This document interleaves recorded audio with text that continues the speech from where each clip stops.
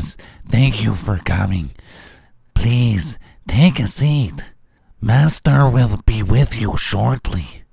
And please, enjoy the all-October Halloween. Good evening, everybody. I'm Mystery Matt, and you're listening to this all-October Halloween Spotlight Podcast special. Say that 10 times fast, I dare you.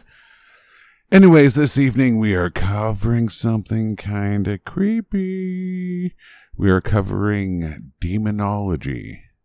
This evening I'm joined by Colleen, Nancy, and everybody's favorite Peter, right? Hi, y'all. Hello. Hello.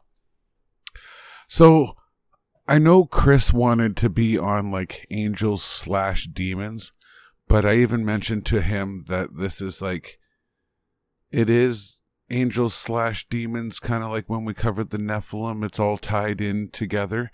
And I let him know that it was still not down probably the, path that he was thinking for like, heavenly angels and guardian angels and stuff like that, because this kind of topic goes a lot deeper than just what's on, the fairy tales and stuff like that. Did you want to say something? Oh, okay. No pun intended. Get the mic going, ladies. Get the mic going. Oh, sorry. Yeah, stretch it out, make it all stringy and stuff like that. Iron Man doesn't mind being upside down. If you're trying to get the reference at home, there's two teeny tiny superheroes hanging on to the cords of the microphone. They've been there since like the third podcast. One of them is Spider-Man and the other one's Iron Man, and they just kind of hang on our mics. But yeah, so that's what that's for. I don't know where we want to start. First, I want to give a big thank you to Mr. Mythos, who has provided us with a lot of information. This is where I get a lot of my sources specifically for this topic. He literally has hours and hours of content that take you down any number of different rabbit holes. So I hope to even tag him in this podcast so that he knows that, his word is even going further than just his own mouth. Anyways, so I don't know where we want to start. I guess, does somebody want to explain what a demon is, first of all?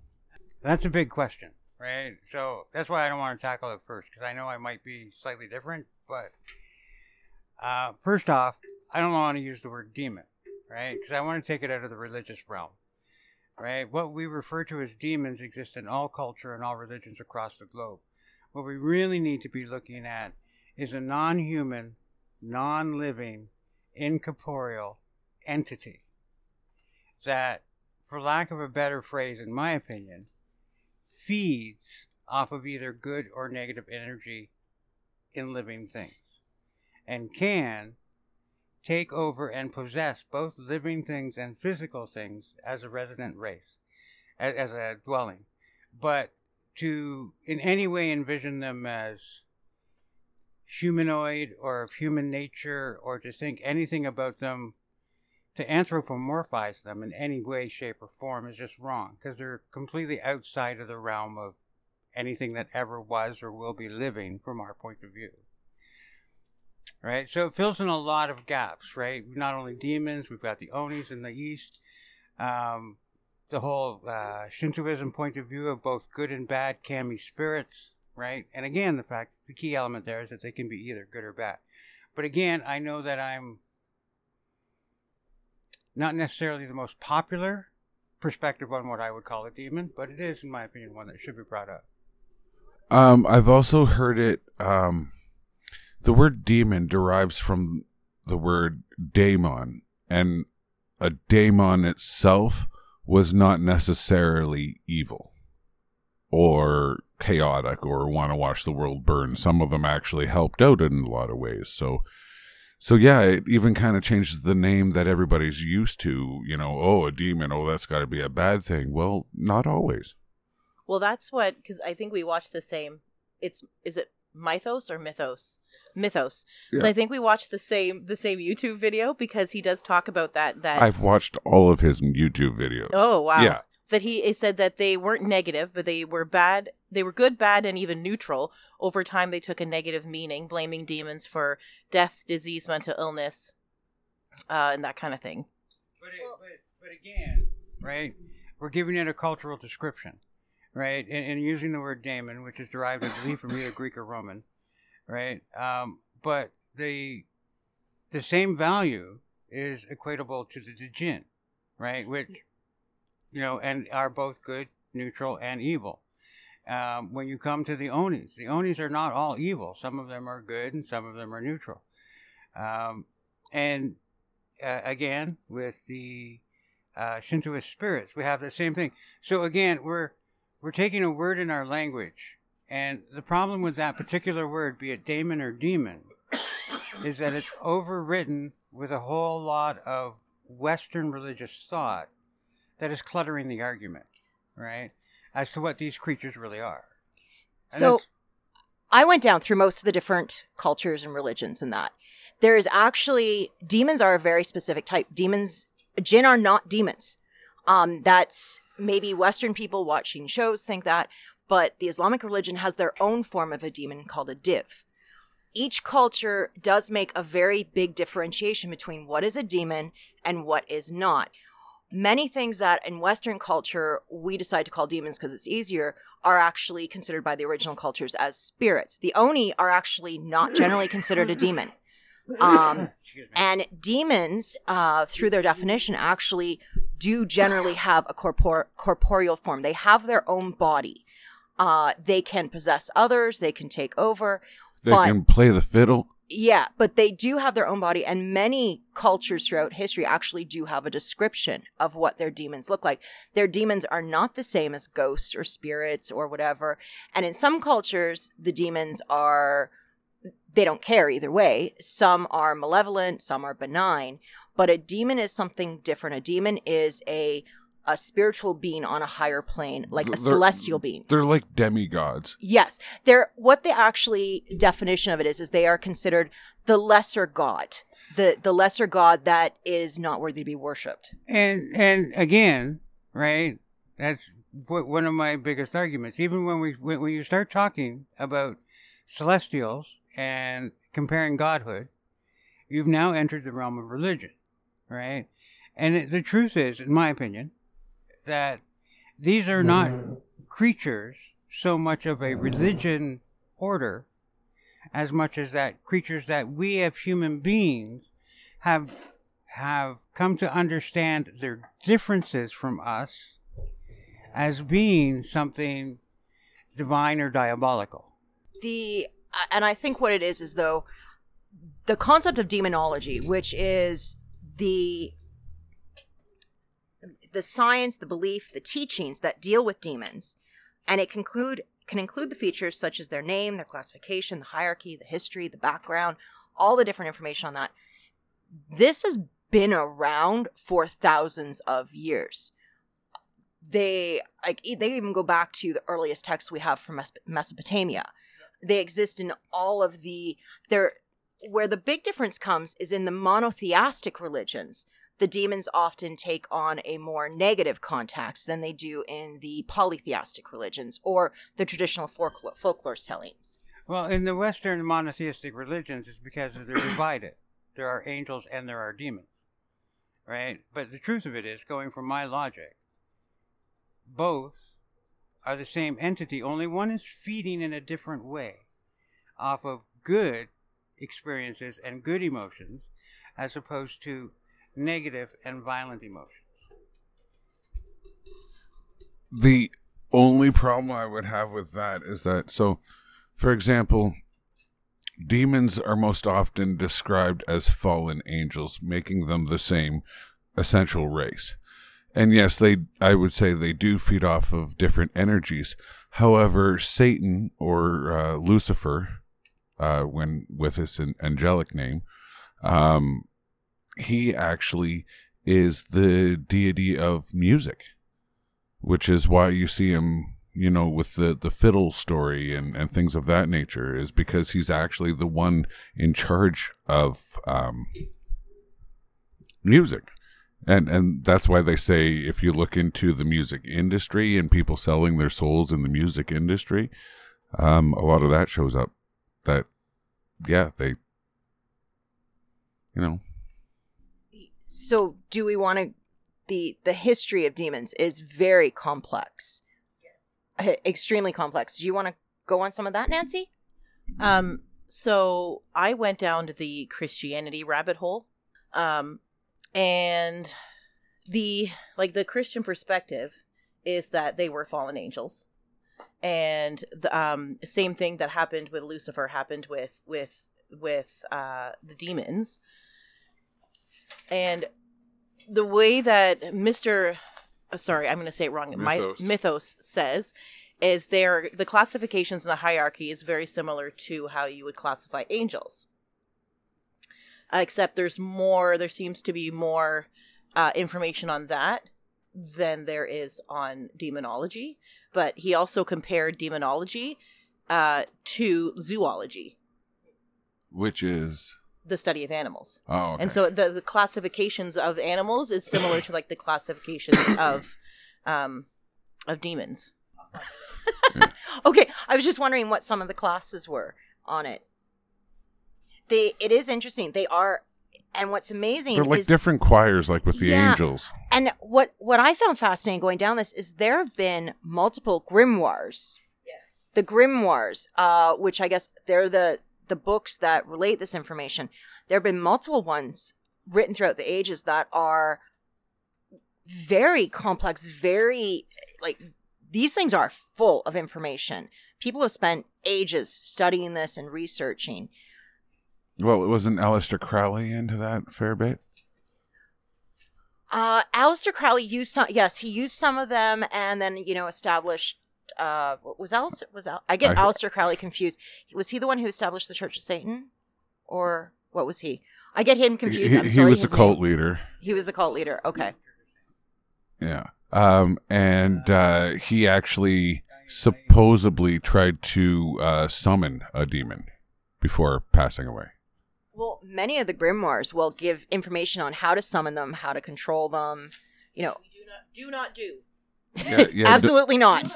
Don't try this at home. Nope. You could break the planet. This is not a try at home. So what I thought was interesting is he talked about King Solomon and King James. And King James he wrote his dissertation in 1597, and he had 4 classes. And he classed them similar to zoology, where like you're in a bird class if you fly, you're in a fish class if you live in water, kind of thing. So the classification was, there was a spectra, and the spectras haunts a house or a solitary place, like a ghost or a poltergeist. Then there was the obsession type, which wreaks havoc with a single person. And there was a possession type, which is different because they would enter a person, wreak havoc from the inside, where an obsession wreaks havoc from the outside.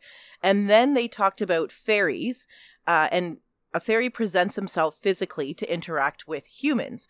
And so the way that I understand is that a demon is they don't necessarily have a physical body. They just kind of manifest in whichever way they want you to see. So they will manifest in whichever way would promote whatever goal they're trying to achieve.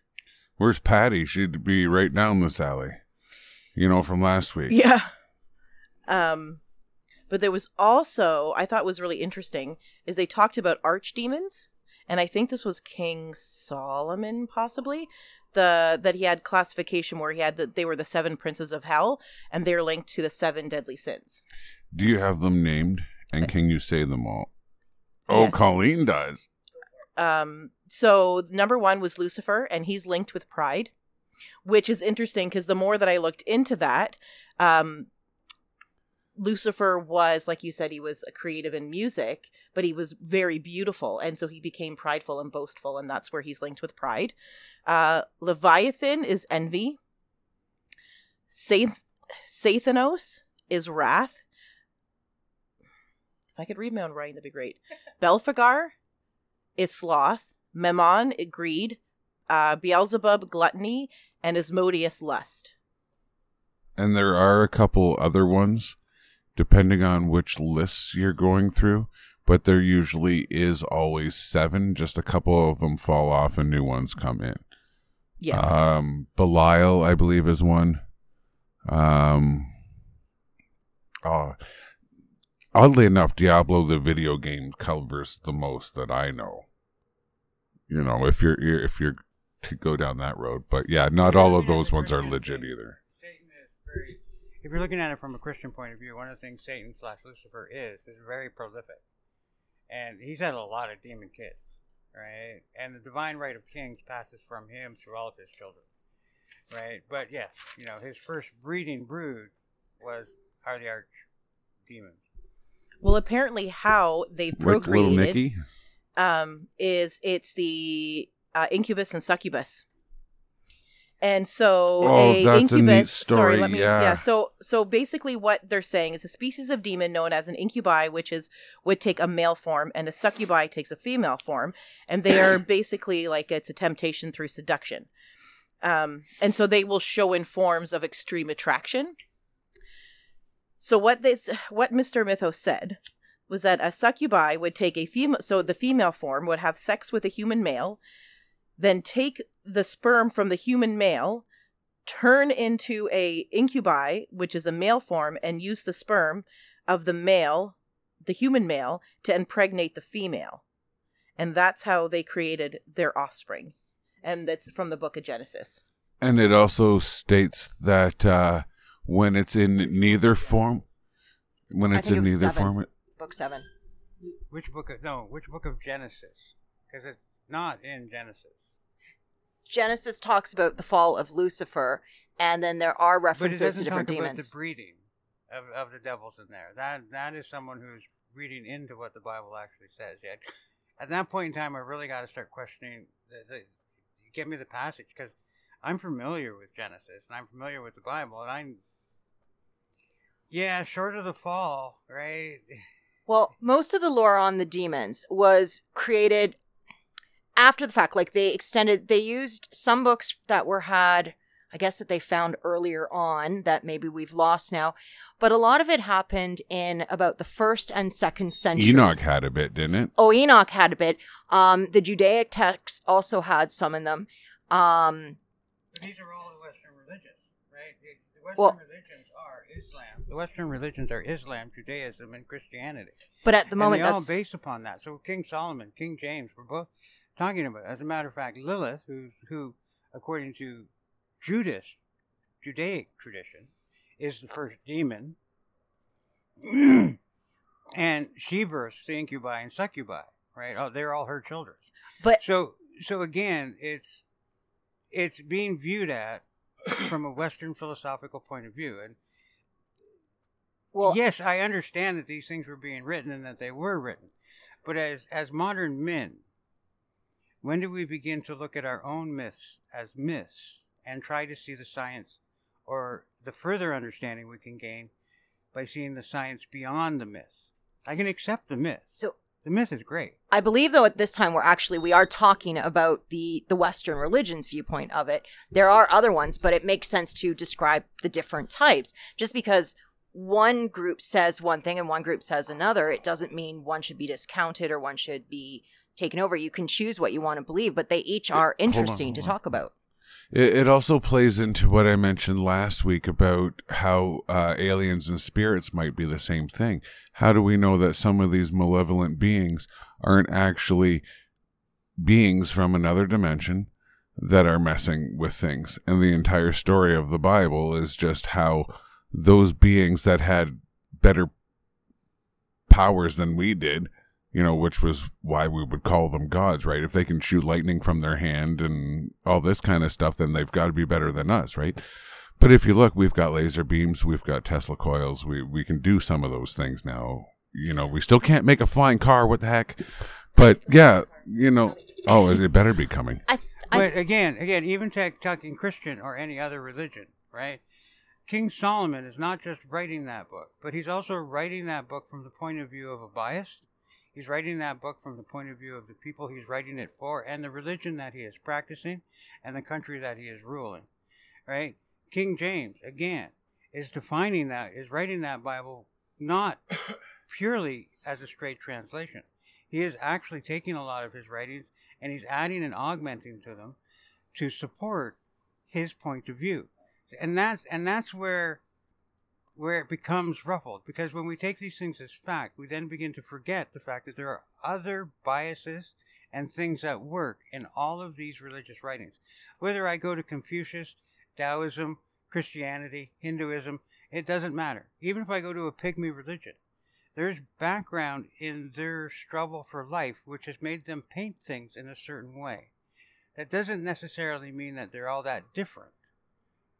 Well, I'm just going to, I think that when it comes to demons, we don't have a book written by a demon as to everything going on. So all we have to go by are the books we do have, the information we do have. Yeah. So we can take a look at it, we can examine it, we can find it interesting. We're not disputing on whether or not it's true or not, or the biases of the people who wrote it, because every time something is written, it has a certain bias of some sort. We are just covering the stories based within the biases. Yeah.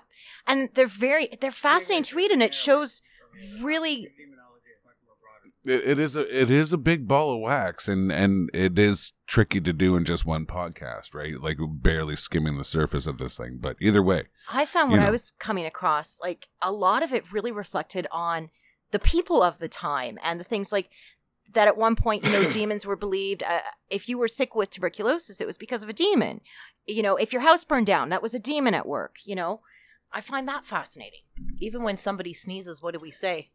We say bless you, because the folklore for it is that, your spirit's leaving your body, so you say bless you and it hops right back in.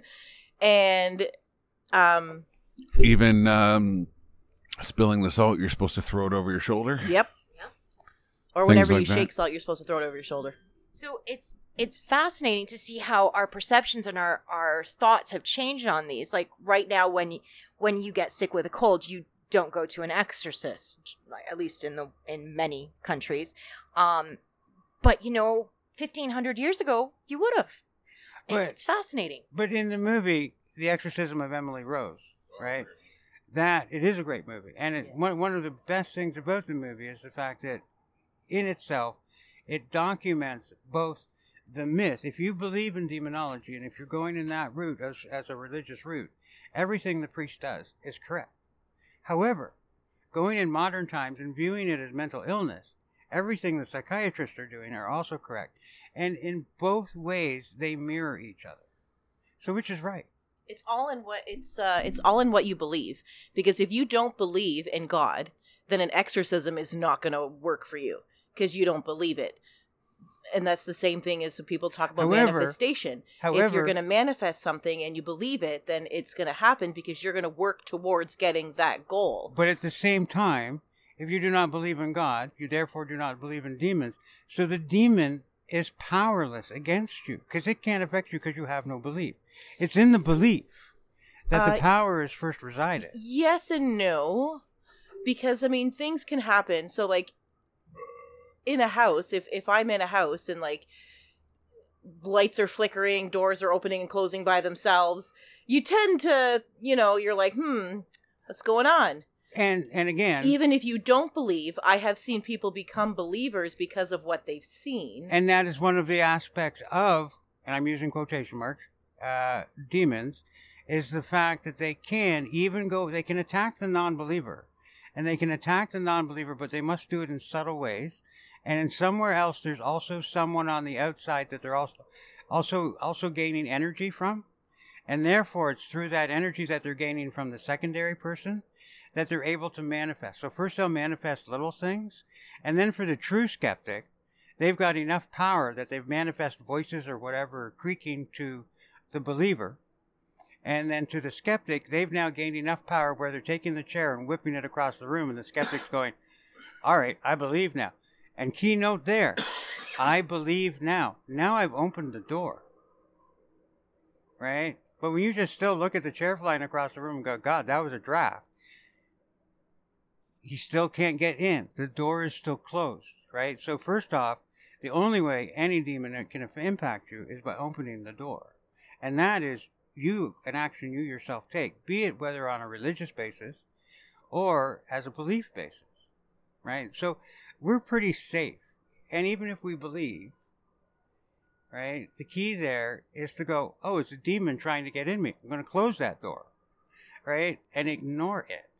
The moment I give it credibility, it now has the gaining more and more energy to manifest stronger and stronger, and then create the environment for, and again, on quotation marks, because the emotion that it wants to feed off, be it fear, be it anger. Rage is probably one of the most powerful ones that when I've experienced what demons, I've ever seen them want to use the most, right? Because rage is so easy to start to work on a person individually, especially if there's any belief coupled with doubt. Well, anger is a primary emotion. Yeah. Well, it's usually the primal emotions that these creatures want to feed off. Wow. So, and I know there are other people out there who will say that it doesn't matter if you believe because these things exist and they can take over. In fact, somebody who doesn't believe might be more at risk because if they don't believe in demons, they don't believe in God, which means the demons are easier to get to them. Well, we're all about different opinions. That's all of different opinions. So everybody, that's what's fascinating about this is there can be so many thoughts on what these are, what they are about, their mode of possession of different things. But what is really cool is that there are examples of these beliefs throughout so many cultures throughout times. All of them. And is that the human need to try and explain things, especially when we didn't understand, or even now some of the things we don't understand? Was that our need to try and explain it, to give a reason for what was happening? I would say yes, but also to try and give order, to try and give a sense of right and wrong amongst a civilization that was just kind of stuck here and still trying to figure things out themselves. Well, you say order. I mean, you look at the amount of work that went into the descriptions of the 7 rings of heaven, the 7 layers of heaven, the 9 rings of hell, all the different tiers of these demons. That was a huge amount of work done over centuries by multiple people. Yeah, but also how much sacrifice went into building every single church on this planet. Exactly. And by church, I don't just mean like Christian church. I mean place like of worship. mosque, place of worship. Yeah. Yeah. Like the gold alone. Oh, yeah. Was all that gotten legit? Like those people were paid for mining that gold, or, because some of these churches and places of worship go way back where, no, we're going to say people to get the gold for you that didn't have pay. Or they did it as a way of, that was their contribution to show their devoutness. Might have happened. Who knows? The other thing I found fascinating, I don't know if anyone was touched on this, was the belief, like, demons in Christianity, demons are still controlled by God. God allowed them when they fell. God allowed them to keep their powers rather than getting rid of them. God kept them, but he keeps, Christianity maintains that God limits their powers, and most demons can actually only be in one place at one time. They can't be in multiples, although Lucifer is said to be able to do some of that. To be omnipresent, yes. Yeah. And it's interesting. God was using them as what the old text says. God was using them as it was a temptation for humans so that they could find the right path. It was to, and in fact, even King James said the demons acted under God as a rod of corruption. Yep. Fascinating that these beings which we say are evil were actually used to help guide us in a way. Yes. Well, it's a balance, right? And the thing that I really found interesting is that most demons would even bow when in the presence of Jesus. Yeah. So just part of the Trinity was enough for a demon to take a knee. So that kind of shows you the different. Well, you have to have the balance between good and evil. You can't just have good. You got to have you got to have that balance. You can't have free choice without both. Yeah. And that's what I read too, was that demons were said to be there still had their powers that God allowed them to keep, because they're there for, temptation and to show that, Yeah, you take the good, you take the bad, you take them both, and there you have the facts of life. Squirrel.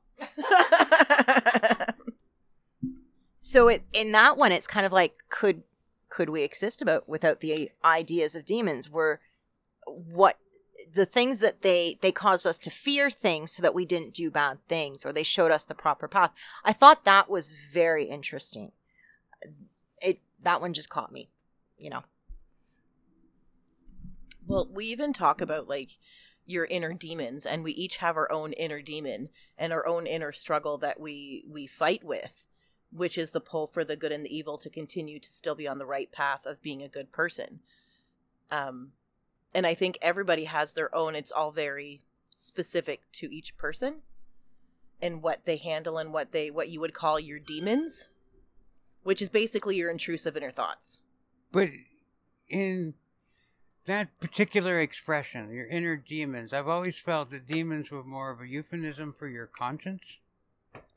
And your conscience is always weighing your options between good and evil. That's basically by definition what it is, and that's its job. So, again, I think we're pulling a word in, which fits, but gives extra connotations to what we're really, because it is a colloquial expression. Your inner demons, right? I'm fighting between to go left or right. It's an inner demon. A or B, option A or B.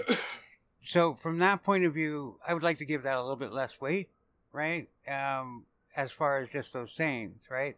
For me, though, where it really, really hits, and the importance of religion when it comes to demons in whatever culture, is if you are being impacted by a demon, the tool that's going to help you close the door or get rid of the demon or expel the demon from your life is going to be the one that you believe the most in, which is more than likely the religion you've been brought up with, right? And very few people can really, that whole Catholic saying, which is true for any religion, you give me a child at an impressionable age and they're mine for life, right? Thank you, Jesuits. But that whole thing lies. If you're raised in a particular faith or a particular belief system, you are going to find most comfort in that original belief system. Just like we can find it easiest to talk in English, right? As our basic language. So those iconography and those images and those words and such on and so forth are going to resound within us. Again, the action is within us to expel the demon.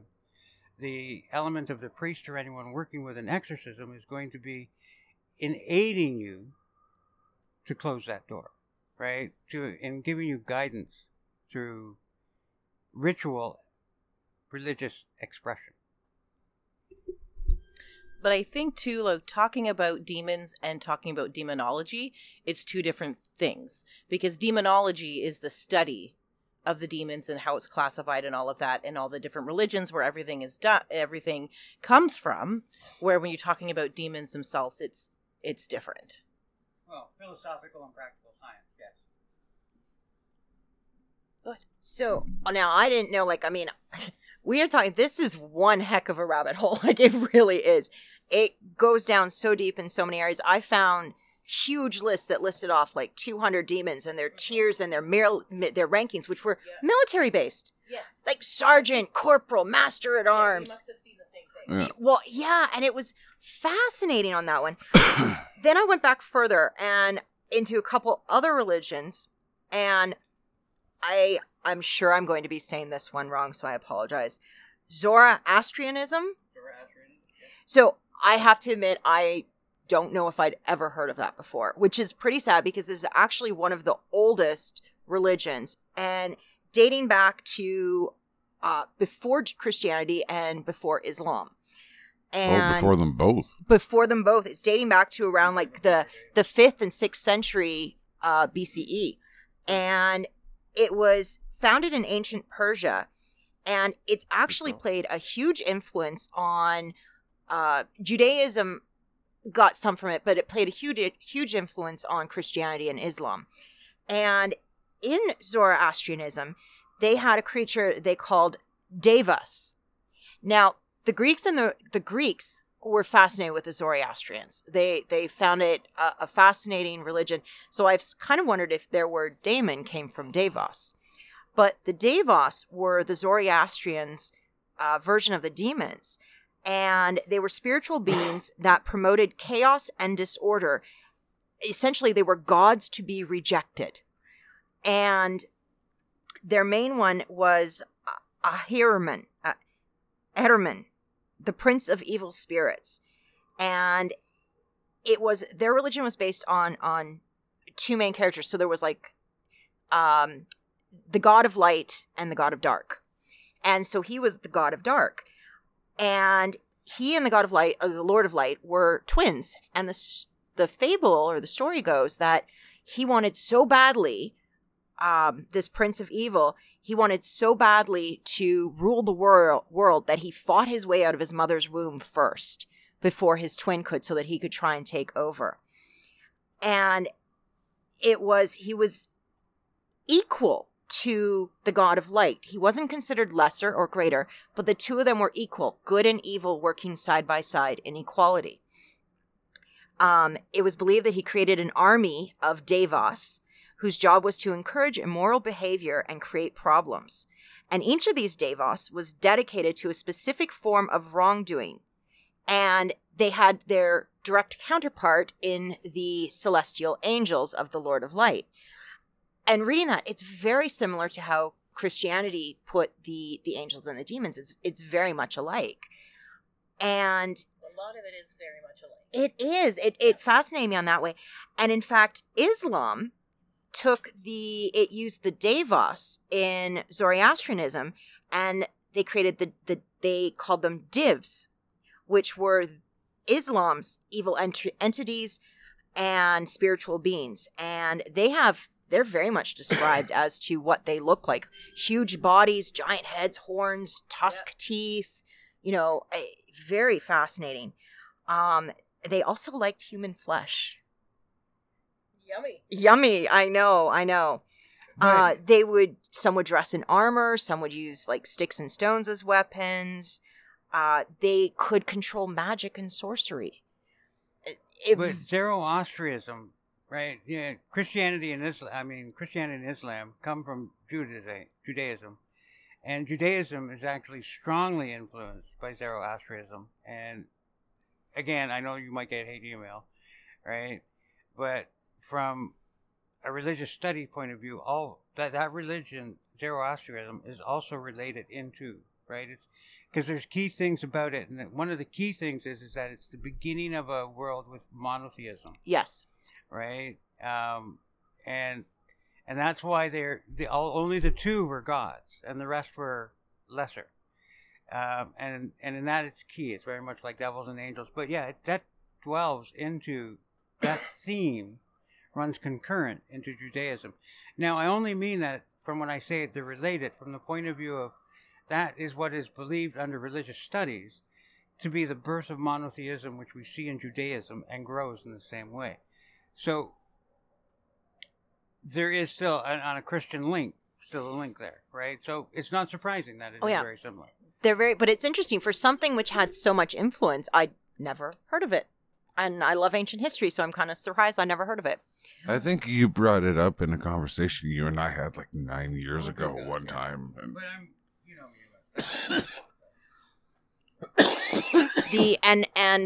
the first, when Judaism really started to define demons, was actually in around the 5th and 6th century BCE, after their Babylonian exile, which is around the time Zoroastrianism became really big. So you wonder if it's talked about that they were influenced by that, but it's very hard for any religion to exist within a bubble, like anything.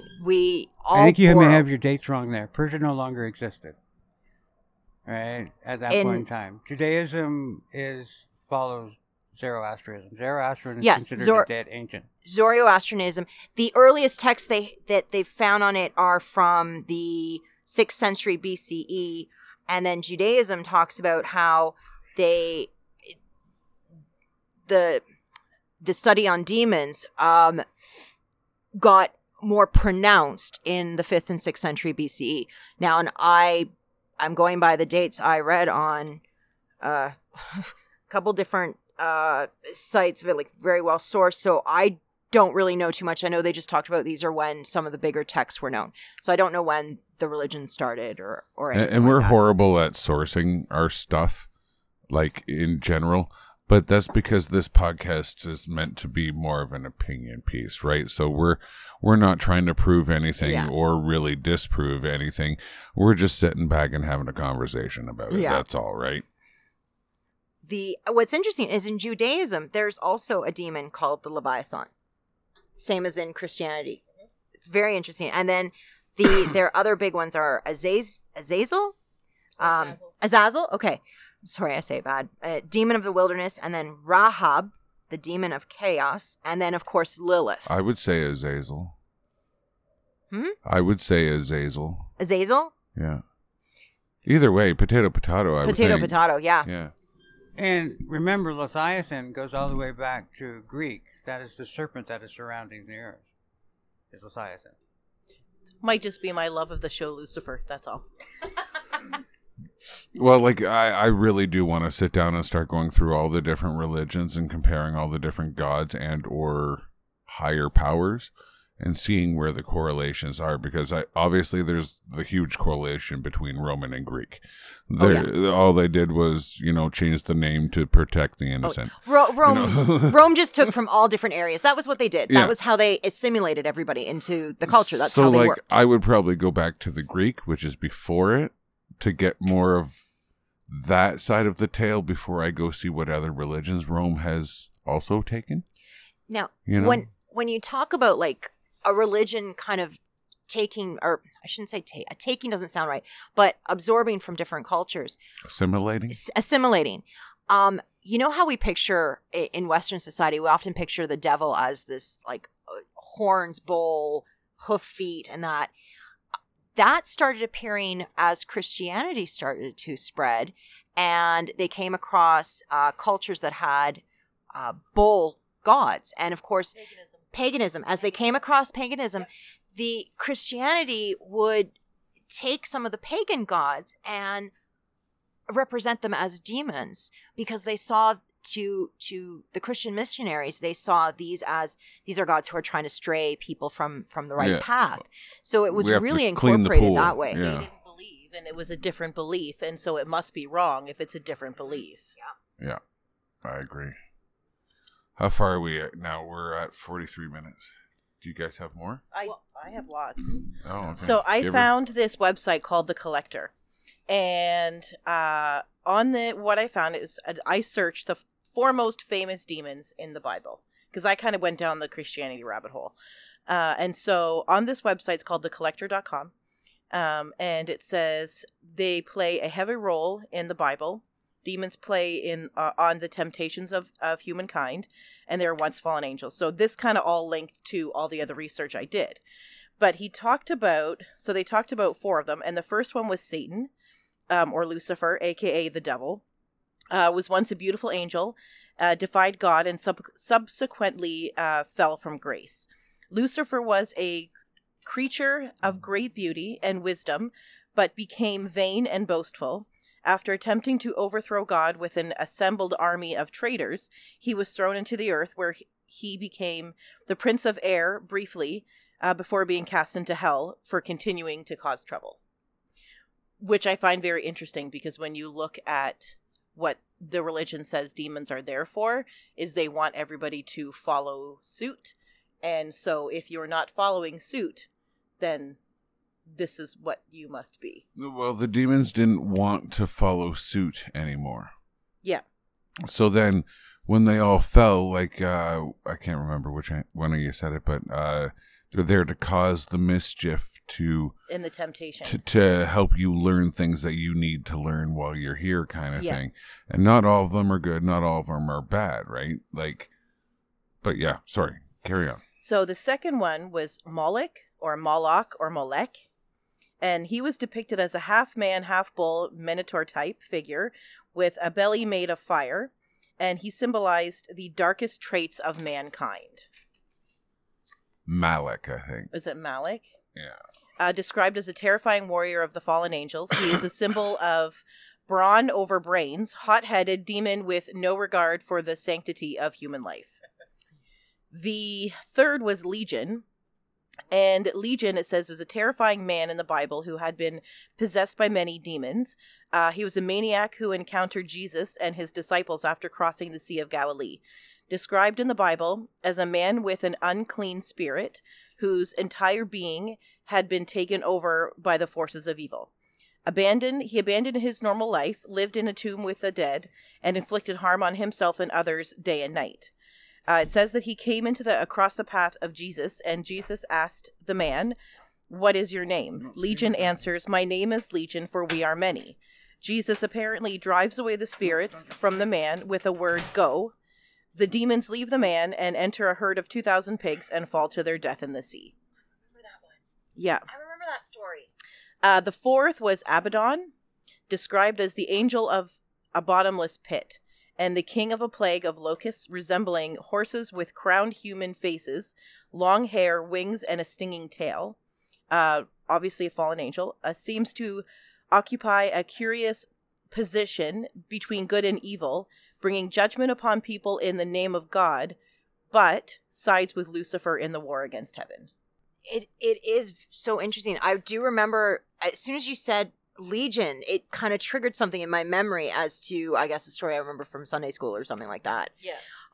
But just fascinating how you haven't heard that one for years, and I can remember that there. There's even a couple characters in Mortal Kombat that got a thing like that going on. What I also think is interesting is you look at how demons are represented in our media now. Like,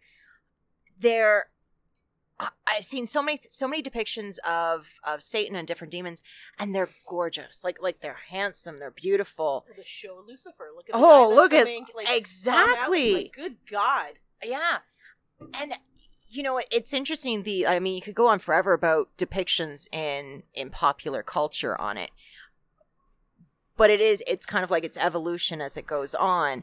Whether or not everybody believes in them, we still kind of know what they are. We got some idea that, okay, this demon is supposed to be bad, and it's supposed to, I don't know, supposed to take us on a different path, or trying to. But without religion, you wouldn't have the angels and the demons. Yeah.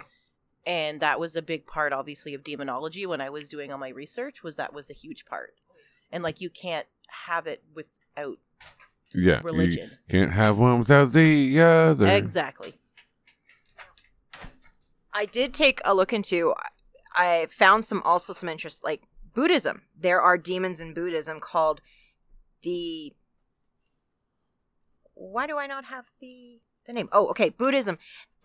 Mara is the arch tempter, who, along with his daughters, Rati, who is desire, Tana, who is restlessness, and Raja, who is pleasure, they tried to dissuade Buddha from achieving his enlightenment.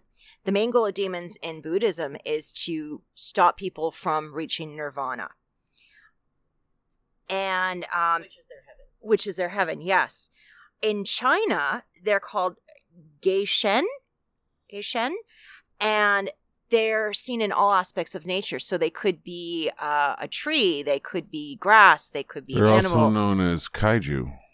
And the interesting thing, the Chinese believe the demons avoid light, and therefore they use bonfires, firecrackers, torches to ward them off. It was a huge use of why they were using firecrackers, was to ward off the demons.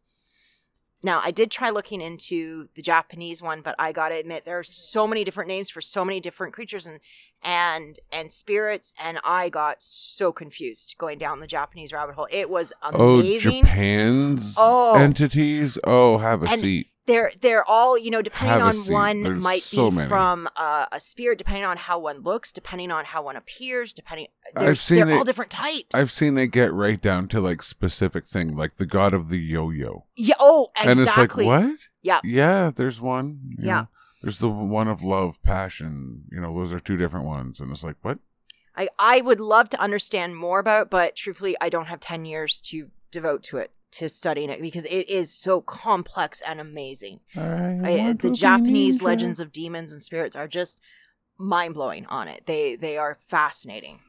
I'd really suggest people looking into them, if you can do it, if your brain can handle it. Yeah, a lot of this is really mind-bending stuff. like if you really sit down and study it. We haven't, like I said, we've hardly scratched the surface of how complex it is. How much more do we have? Everybody good? Anybody? You got all your stuff done, Nance? You got everything? Do you have more to say? I guess the only other thing added was how in the Middle Ages, demons were so closely linked to witchcraft in the Western world. Yes. That was something that became very big. Like Malus Maleficarum started talking about it. Many of the grimoires started talking about it. That it was they really looked on it as taboo. As taboo. And it was, if you were a witch, anything to do with that, it was, you had a contract with a demon. Yeah, that's once demons had become, evil through and through kind of thing. Or like the belief of a demon is evil through and through. Getting basic now. And it's interesting because it's also influenced by Roman law, which is this idea of a contract. And that really influenced their belief with witches and demons, was they felt that the witches had formed a contract with the demons. So in part of my research, and that's interesting that you say about a contract. So part of the research talked about summoning and commanding. Now, I didn't really want to get into this. You do have more, yeah. I have like 8 pages. 8 pages? I went to town. Oh, okay. Well, keep going if you want. And it talked about the 2 different kinds. So when it talks about summoning and commanding, it talks about Solomonic magic, which is the King Solomon time. And it was said that he summoned demons to help him build his temple. And the reason, or what came from his scripture, was that each demon, like the angels, have a seal. And he was given a seal by the Archangel Michael, and he could command and summon, or he could control any demon that he summoned with this seal that he was given by the Archangel Michael to do whatever he wanted. Now, apparently, every archdemon has a seal as well, but they don't want you to know what it is because it's their vulnerability. Yeah. Because then they can be controlled. But it talked about the 2 ways. One was evoking, which is just verbal and calling, and the other one was conjuring, which is where you would enter a contract. But with the conjuring, it needed to be through magic spells, and you would form a pact with the demon. It included using wands, incense, and daggers, drawing sigils, and the seal of the demon is required. And I do not recommend dealing with any of that. No. But it was interesting when I went through all of this, because there's so many grimoires and scriptures that talks about the different classifications, and people, like, they've all classified them differently. See, I have so much trouble remembering that word, grimoire. I don't know why. It's just, maybe because it's a newer word to me that, but yeah, you're saying it right. I like the word. I love the word. It's a great word, but like I haven't used it much. It's probably from Norse or odd. And for me, it always makes me think of like and there's no reason why. To me, it makes me think of the Brothers Grimm, and I think of the wonderful stories they told, and then I think of a grimoire as telling other stories or something. But when you start saying grimoire, I'm starting to think Necronomicon. Oh, the Necronomicon. It's interesting. The Necronomicon really only came about as like it was meant as it was a fiction. The first Necronomicon, it came across as it was meant as a fiction in the 1900s, but it was so well done, it gained traction, and then people started creating their own. But the original one was actually just meant to be a fun book to read, apparently. In the Middle Ages, they would talk about how when you worshipped a demon, you would do Black Mass, which was the Mass said backwards with an upside-down crucifix on the altar. And we still retain a part of this in our popular culture when we say hocus pocus. Because hocus pocus is an abbreviated form of hoc e corpe meum, meaning this is my body, which is used in the Eucharist. And it just shows how closely magic was linked with devil worship and demons. What you got, Nancy? Any more? You got good stuff? Yeah, I think I'm good. You don't want to go any further? Does it get scary? No, there's just a lot of like, so I talked about the King James and how he classified, and then it talks about, in the grimoire called the Lesser Key of Solomon, which was written by King Solomon, apparently, he has the 4 kings instead of the 7 princes, and they are, so the 4 kings would command 72 powerful demons. So his hierarchy was a little bit different. And he talks about the king of the north, which is Zimanayar. The king of the west, which is Corson. And there wasn't much of those, much research on that or information. But the king of the east is Ayamam.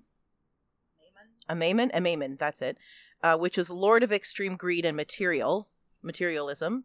And the king of the south, which was Gap, Gaap, which his physical form is charming, human prince of nobility, and he was the master of liberal arts.